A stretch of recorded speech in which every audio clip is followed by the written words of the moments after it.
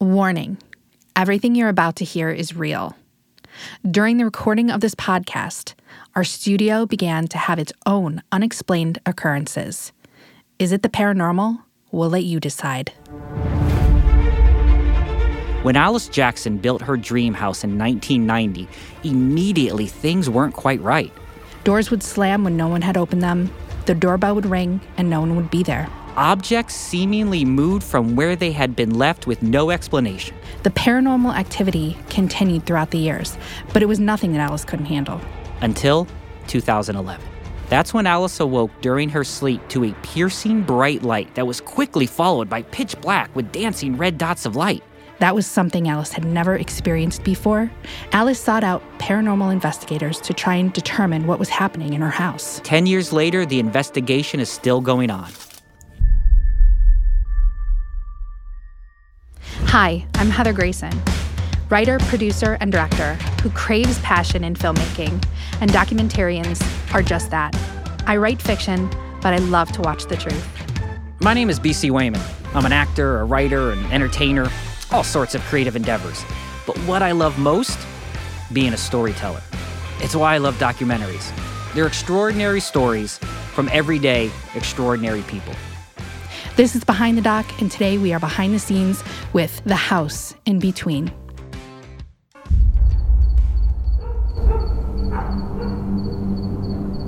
At 11:30, and I was probably in bed by 12 o'clock, and it was pitch black dark in here. And a light came on, and I opened my eyes, and there was this, it was light. It was a patch of tunnel of daylight from the ceiling to the floor, and it was daylight in this tube of light, and it was pitch black in the rest of the room.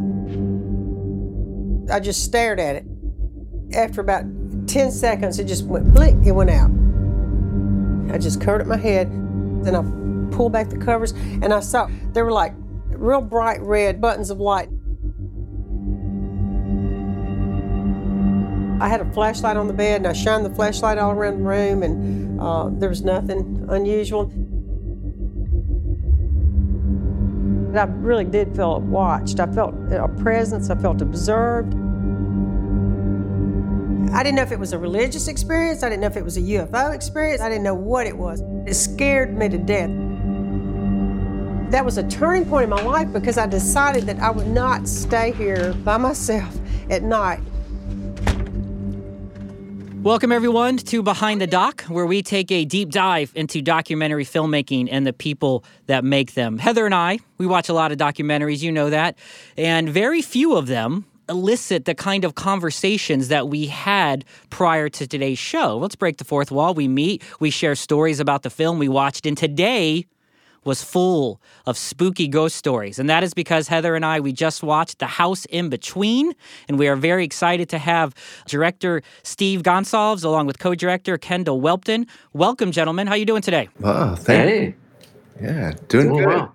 Excellent. Well, let's get started. We'll start with you, Steve. Let's just get there. This is a movie. It is documenting a real-life haunting of a house. And you have, Steve, you've been on Ghost Hunters for many years. You have seen thousands, literally, of paranormal occurrences. Why, after all these years, make a documentary about one particular location?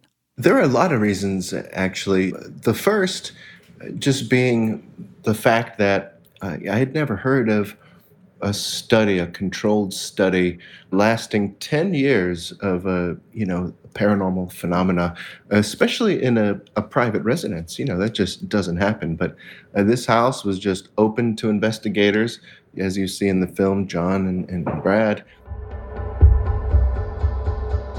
There's something there that lets you know it's there. This house, it's really grabbed me. It's got its hooks synced into me.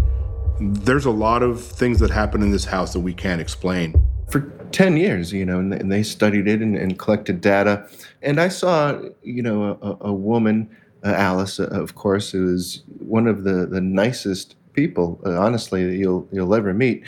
And so once I got there, I did see some things and have a few experiences where I said, oh, this could be a revisit. And just meeting them you can't help but fall in love with them, honestly. So I saw the opportunity to help somebody legitimately through this process, getting some real answers, but also to tell a different type of paranormal story, one that hadn't been told to a large audience before. And that is, the stigma that people deal with who are living with a haunting, how the town looks at them, how people perceive it.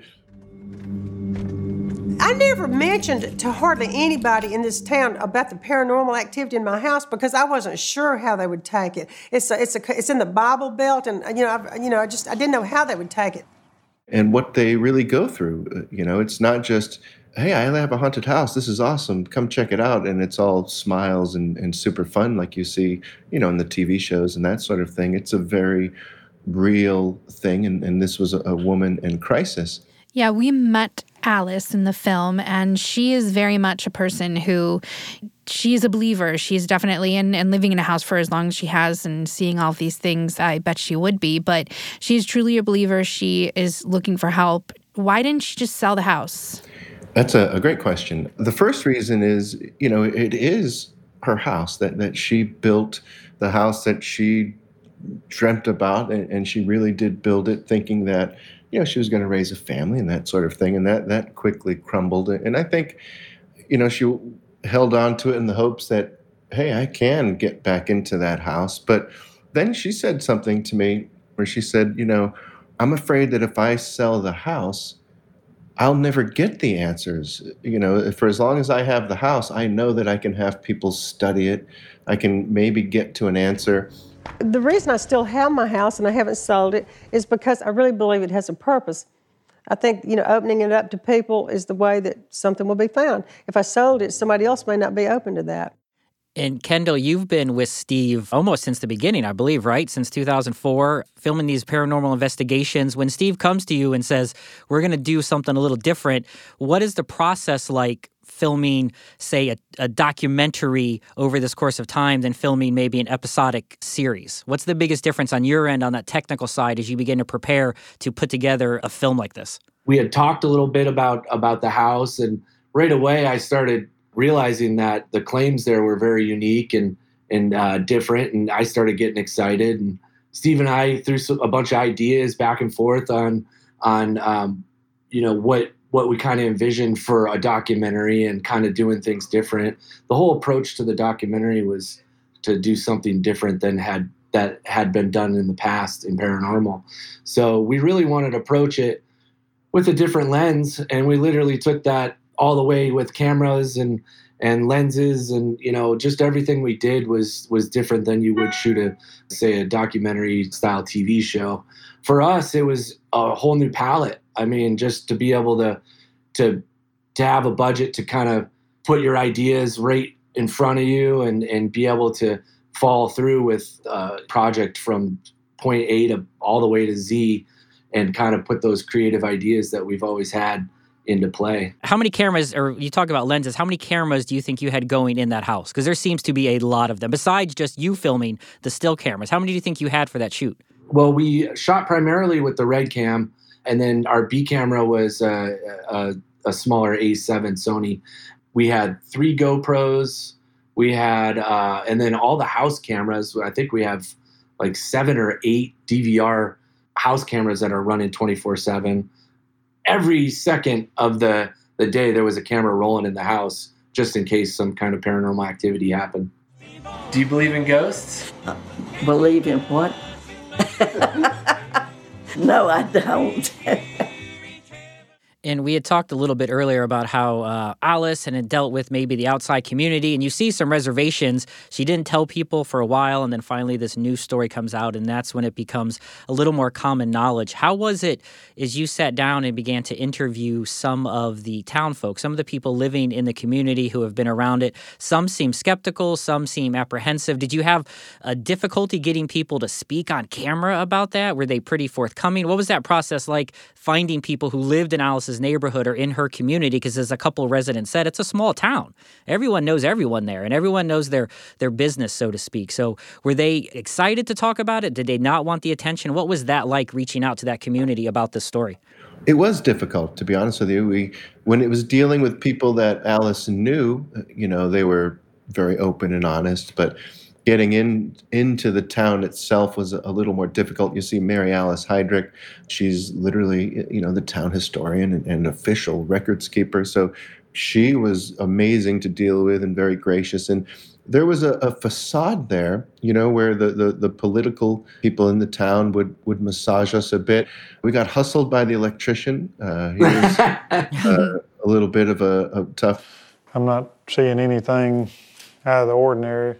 I would have liked to have seen it doing what y'all said it did, though. That would be interesting to me. I think the electrical's fine. There's nothing wrong with it. I think you're looking at something else. What was really difficult was the science community. And it took me, I spent a lot of time in the pre-production of the film. And in that year, I must have talked to 40 physicists to find one that would talk to me on camera about the paranormal. Luckily, he happened to be at Jackson State University, pretty close by, and his expertise was exactly what we needed answers in, so it worked out pretty good. But through that process, I got a lot of great information, for Alice and for what we were doing off camera. They just wouldn't be on camera. They were very difficult in that regard. And same with geologists. We tried really hard to get some geologists on camera. No geologists wanted anything to do with it. They'd almost hang up on you. What's this for? Go, what? Prank caller, get out of here. We got made fun of, literally got made fun of. We had a geologist make fun of us. First of all, how's a geologist? It's the guy that looks at rocks all day. He doesn't have a lot of room to talk. Let's be honest. You're looking for ghosts. He's staring at the ground. Let's, tomato there.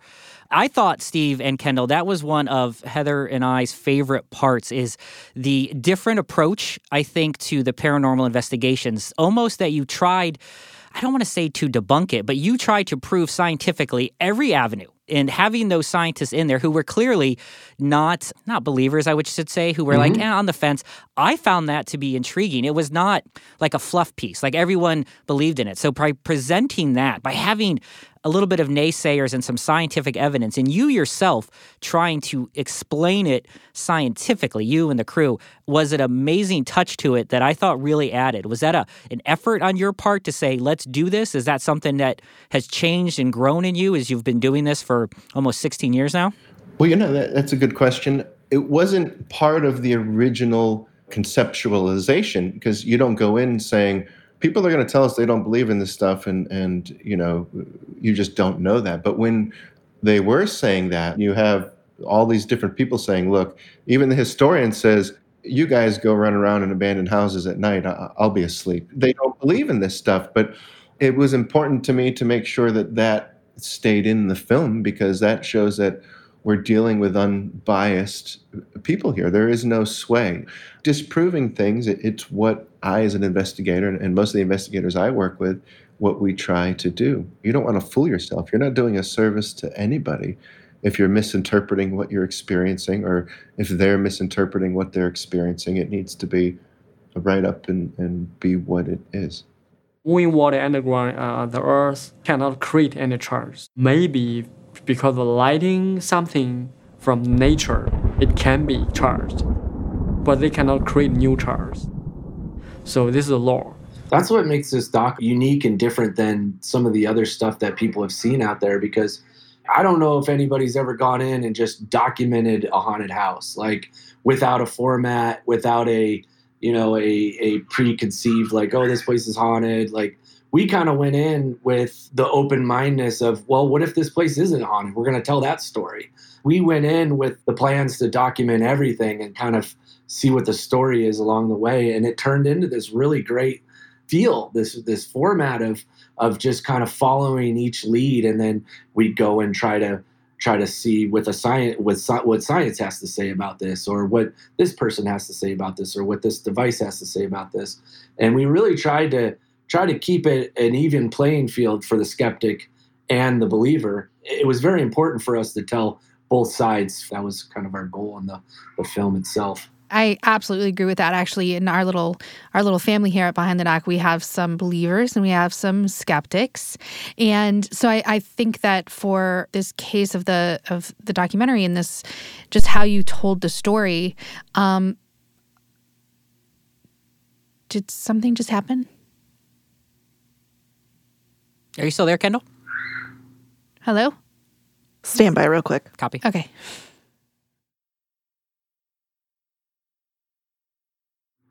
Hello?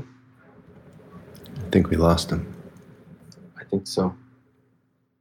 If you guys can hear us, we're having a slight See tech if they issue. pop 1 second. back on.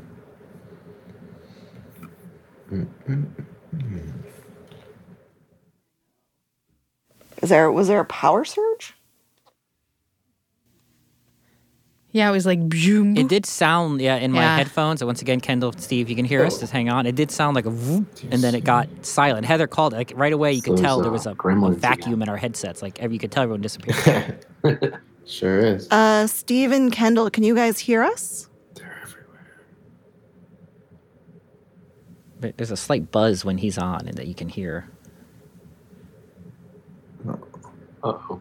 If you guys can hear us, keep standing by. Something interesting has happened on our end. We're talking about ghosts, man. BC, come on. And we're in Lakewood. This is an old building. That was actually Luckily going to it's be not my live. freaking question. Yeah. That's what's making me so mad. Like, you had everything stacked up against you. This was a brand new building. Oh, that's true. It was a newer house on old land. It was a brand new house. She built it. Oh, we got something. I keep getting like static. I keep getting shocked a little bit. Not kidding.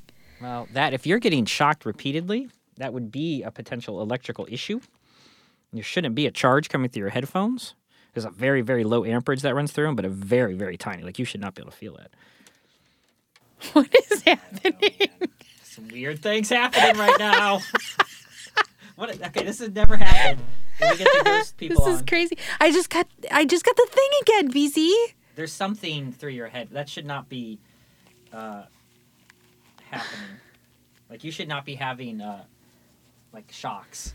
It's not, it's like static. It's not, it's like. Did it happen? It happened, though, right as you said it. I heard in my headset in mine, and I'm not. Go. Oh. I'm going to hang up here. Oh, wait. Okay. There's Kendall. Get one. Kendall's You guys back. hear me? I can't. Oh, there's Steve. I got both. All right. This has been weird. And I'm not even joking. I think it's gremlins.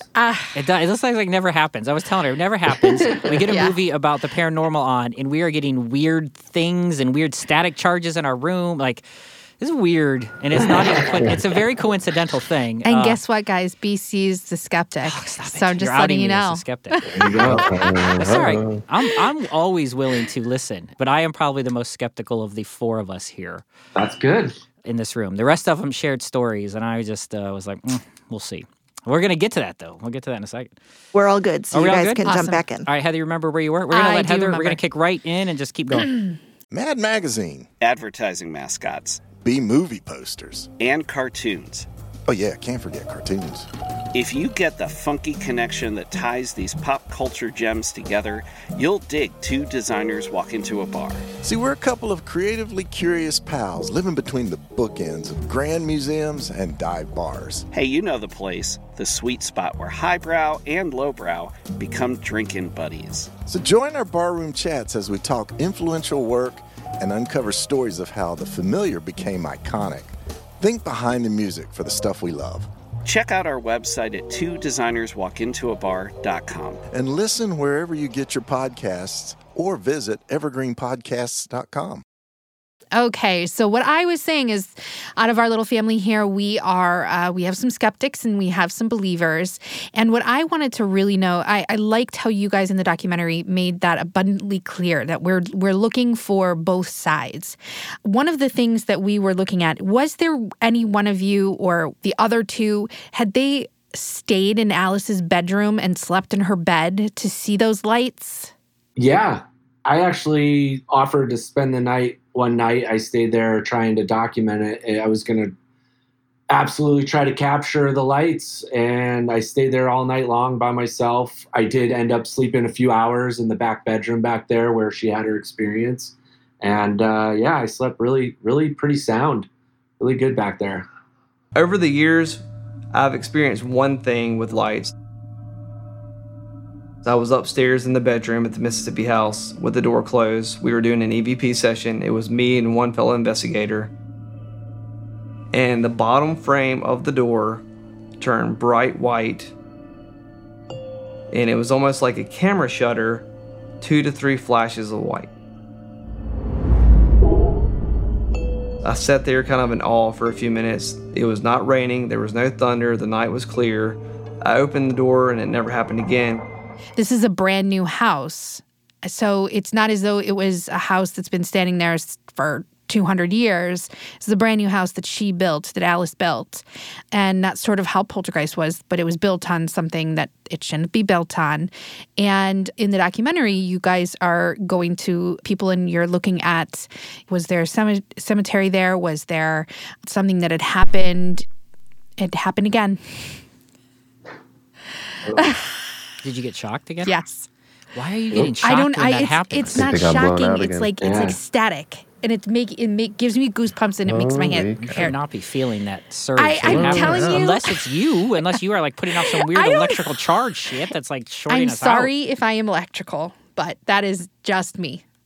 That is bizarre. It's bizarre that you feel it. Like, I can hear it, but you feel it every time. Mm-hmm. That's weird. I felt it whenever I put my headphones on. What is going on?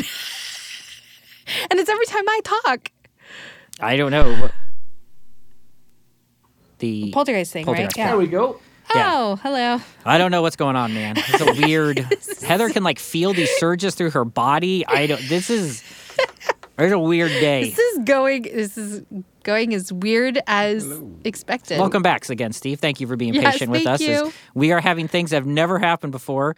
I was just telling Kendall, Heather can like feel these surges every time it cuts out. She's like, I got shocked again. So I don't know what's going on. We're trying to like problem solve on RN2. Our producer's like, do you have things plugged in? What do you guys have a hot plate back here? Like, What is happening? I don't know what is happening. I apologize. Thank you for being patient with us. No problem. I imagine this happens quite often. She's the one in that your feels line of work. The shock. Oh, we lose cameras all the time. That's so strange. So we're going to try theory because Heather feels every time she asks a question, it cuts off. So whoever there. So I'm making BC ask you all the questions now. There's an interesting parallel between the Poltergeist film and Alice's house. The fact that it's a new house, which seemingly may have been built on some previous tombstones or graveyards. Is that in some houses, is that a common occurrence? How odd was it to you as someone, Steve, who was a fan of Poltergeist and had worked with people who researched it to be like, this is a similar instance of a newer build on top of potentially relocated graves. It's very similar in ilk to Poltergeist. Was that something you were aware of while you were filming, and is that a common thing? This is a picture of the Florence Cemetery. Right, yep. This part that's clear, that is the original part of the cemetery. All this here? All of this. Okay. When the town burned, all of the records were burned. Mm-hmm. And there is not any records anywhere on that part of it. I see. Do you think where Miss Alice's house is, that perhaps there could have been something like that before record keeping, like before it all burnt? It could be, but if it is, I don't think there's any record of that. So if there was a grave of some sort or a burial where Miss Alice lives now, it would have to have been before the fire. Right. There have been some terrible things that have happened in that backyard there, and we may explore that someday a little more in depth. We see that there are not only people, but objects that kind of are trying to prove what is happening. One is the little girl who is now grown up next door, Erin, and her experiences with trying to go into the divide or the oaks and the other dimension. We heard a lot, and we see her reaction to a certain spot. We hear her history, but then we see a baseball that ends up some things that normally baseballs don't. So what was it that, you saw these things, and I mean, these are big indicators for not only you, but the audience. And how is it that the baseball, because I did see a couple times that it was a different baseball, is that sort of how you wanted to switch it up? And how was Erin at the end of this? Yeah, so for the baseball, those guys throughout their investigations at the house, they do switch things up. They'll put trigger objects along the stairs, all over the house, really. We use a lot of trigger objects inside the house. We started putting a baseball or 2 baseballs on the staircase in the Mississippi house. And for a while, we set them up there, and obviously we try to communicate to the spirits that we wanted them to move the baseball, to roll it down the stairs. We want nothing more than to hear the baseball bounce down those stairs and hit the floor. That baseball sat idle for days. But then one day just decided to up and move and fall down the steps by itself. That's one way they check to see if anything's happened at the house. They go back into the footage the next day and see if, a trigger object has moved. If nobody's at the house or has been to the house in a while, they'll see those trigger objects and see if, anything's been manipulated with them. So as far as Aaron was a very interesting story, because I've always watched these shows and in some of these documentaries and asked, well, what about the neighbor? What about the person? What's happening around this one location? I've lived in this house next door since I was about 5 years old. And ever since I've lived here, I've always thought there was something different about next door, even as a child. I would walk over there sometimes, and one day I was over there and I just had a strong feeling of there's something different. And I was probably 6 or 7 years old, and I was just convinced that there was somebody buried in the backyard. And I told my parents for years that there is somebody buried in that backyard. It just fell into our lap that Erin next door was a bit sensitive growing up. She actually had found some old Civil War burial mounds when she was a kid, and she had that kind of sense to her. And she, growing up next to Alice's house, she always had some feelings in those spots in the backyard. And as far as the dimensional thing, I mean, that is one of the theories, is that, ghosts could be, these things could actually not be deceased people, that there's a possibility that there could be something dipping into from another dimension, showing itself with intelligence or whatnot. And for the documentary, we wanted to kind of address and visit every kind of possibility, because there really is no rule book to the paranormal. I mean, there's good indicators. Steve's an expert at sniffing those out, and we kind of went and good for Steve for going outside, the box on some of this stuff and visiting, multi-dimension and some of these other things that are a possibility. And I think a great way, Steve and Kendall specifically, you guys established this was some amazing drone shots. That footage really helped encapsulate the town and show me where we're talking about. And I read, Kendall, that you are basically a self-taught drone camera person. Yeah. Can you just talk a little bit about that and what drone filming, because we like to talk to young filmmakers or experienced filmmakers and try and give them tips and clues too. What has that been like, teaching yourself to fly the drone? Do you feel that's been a huge part as we move forward? Because it was beautiful footage. It really gave me a sense of the town. It painted this picture of where everyone lived and the graveyards. I really appreciated it, and it was crystal clear too. It was beautifully shot, by the way. Your film looks amazing. So how has that drone footage, as you've gone forward, been instrumental in some of the work you've done? Awesome. Thank you. Yeah, drone is a pretty view, another angle. It's the big wide. You can tell an amazing story, like you said, within just the huge frame that you can get in some of the moves. I've been drone opping and flying drones for about 7 years now. It's been an amazing tool for storytelling. Those big drone shots, if I were to give anybody a tip, it's you want to fly when the light is good. So, that golden hour, that magic hour, you want to utilize that. And that's when I do a lot of my flying, is when the shadows are dramatic. The trees are casting shadows on the land and doing things that kind of create a uniqueness about it. I also like flying in bad weather. We tell a story about a town that that has a lot of history. Of course, I'm going to try to get out right before that rainstorm and show the dark clouds, you know. Can I add something onto that, Kendall? Yeah, of course. This may be a bold statement. I know you would never admit to it, but you may be one of the first, if not the first person to fly drone for television and that sort of thing. Because I remember back in, the early days of Ghost Hunters, when drones literally first pop on the scene, ones that you could buy, you said, I'm going to put a camera on that thing. And you did. And I remember you had to get permission from the production company to really, sort of hone that skill and see if they would include it into the, into the show, that sort of thing. But you were doing it back then before it was a sanctioned thing. You were just like guerrilla style, put a camera on it, let's hope it works.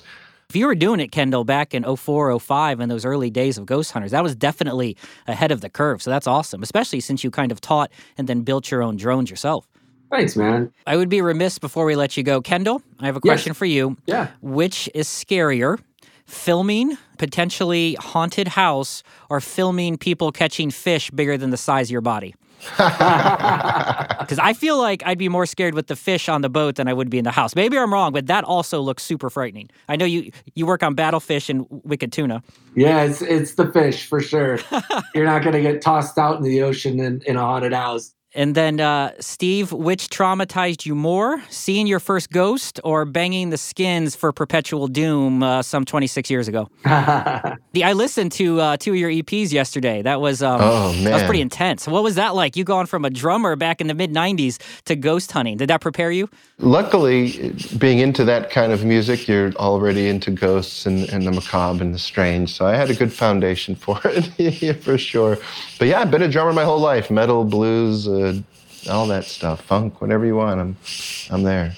And then finally, where do you got to go? What's the place? What's your what's the word I'm looking for? Right? What's your holy grail? What haunted place have you not been to yet? Yeah, your white whale. Where do you want to go film next? What's your white whale you're chasing? I mean, it's very cliche to say, but like most investigators, I think getting into the Amityville house would be pretty fascinating. Just because most of the people in the field don't really believe in what is happening there too much. It'd be nice to sort of put that to rest.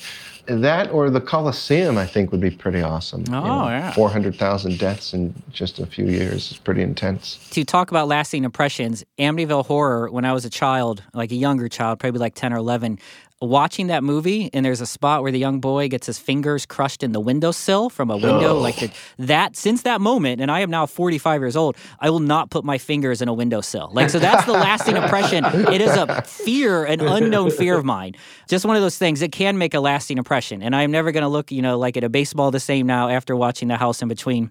Steve, Kendall, thank you very much for joining us on Behind the Doc. It was a great talk. If you're back in Ohio, I don't know if I believe you, but give us a ring because we'll go on a ghost hunt. I've never been on one. Feel like I'm a scaredy cat, though, also. So both skeptic and scaredy cat at the same time. I don't know if that works. Awesome. But I really appreciate you having on and explaining to us a lot about the movie. It was great to watch. It was great to see the scientific angle of it. I think it's unique. You definitely recommend everyone go check out The House in Between. Thank you very much. Heather, your final words, and we'll sign off. Yes, thank you guys so much, Steve, Kendall. It was really a pleasure to not only talk to you, but watch this film. I'm a believer for sure. I was definitely like, ooh, okay, tell me more. I was definitely, that person. And, as far as ghost hunting goes, it seems so fascinating. It would just be something so fun. As a filmmaker myself, it would just be just an absolute joy. Thank you guys so much. Thank you for talking to us, and I wish you well. Thank you. Thanks for having us. It's been very nice. All right, so I was inside and I was running around. I'm trying to get this gear sent out because we have gear shipping out today. Got the camera, I'm messing with that, and I'm just going inside of that house. And nobody was right here at all. Nobody was in the house. It was just me. And I'm walking by, and all of a sudden I hear this ball falling down the stairs, and there it is. We're checking if we have it on camera right now. There's the ball, and it came from up there. I like it, but the fact that there's people in the house moving around, all that stuff, just kind of makes me like... I was the only one in the house. Yeah, it's true. You know what I mean? And I promise, dude, like this whole thing's about honesty. Yeah. Like, I'm honest with you guys. I was walking with the ball as it was. We just saw that. I heard a noise and I looked over and it was like dunk, dunk, dunk, dunk, dunk.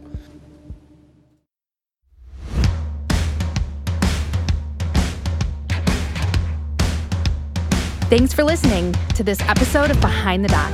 If you liked us, because we all know you did, leave us a review in your Apple Podcast app. Behind the Doc is produced by Evergreen Podcast in association with Gravitas Ventures. Special thanks to executive producers Nolan Gallagher and Michael D'Aloia. Produced by Sarah Wilgrube. And audio engineer Eric Koltnow. And you'll find us everywhere and anywhere you listen to your favorite podcasts.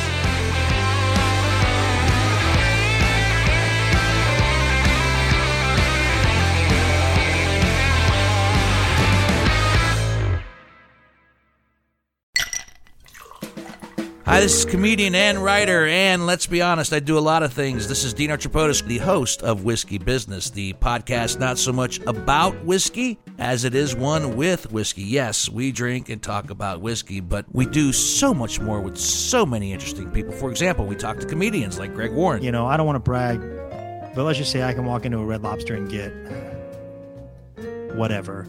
You know, I think the pause right there is probably more important than the word. Amazing athletes like boxing champion Buster Douglas. When a fighter's down and he's looking for his mouthpiece instead of trying to get up. That's when I knew it was over. Yeah, right? And yes, Bigfoot chasers. Do you believe in Bigfoot? And if so, does he really eat beef jerky? The Bigfoot thing is people have seen these, and I've seen a lot of compelling evidence about it. It's Whiskey Business with Dino Tripodis. Join us for what we call a good conversation with a good pour. You really can't ask for much more than that, can you, people? Check us out at whiskeybusinesspod.com, a proud member of the Evergreen Podcast Network. This podcast was produced with the support of the Ohio Motion Picture Tax Credit and in partnership with the Ohio Development Services Agency.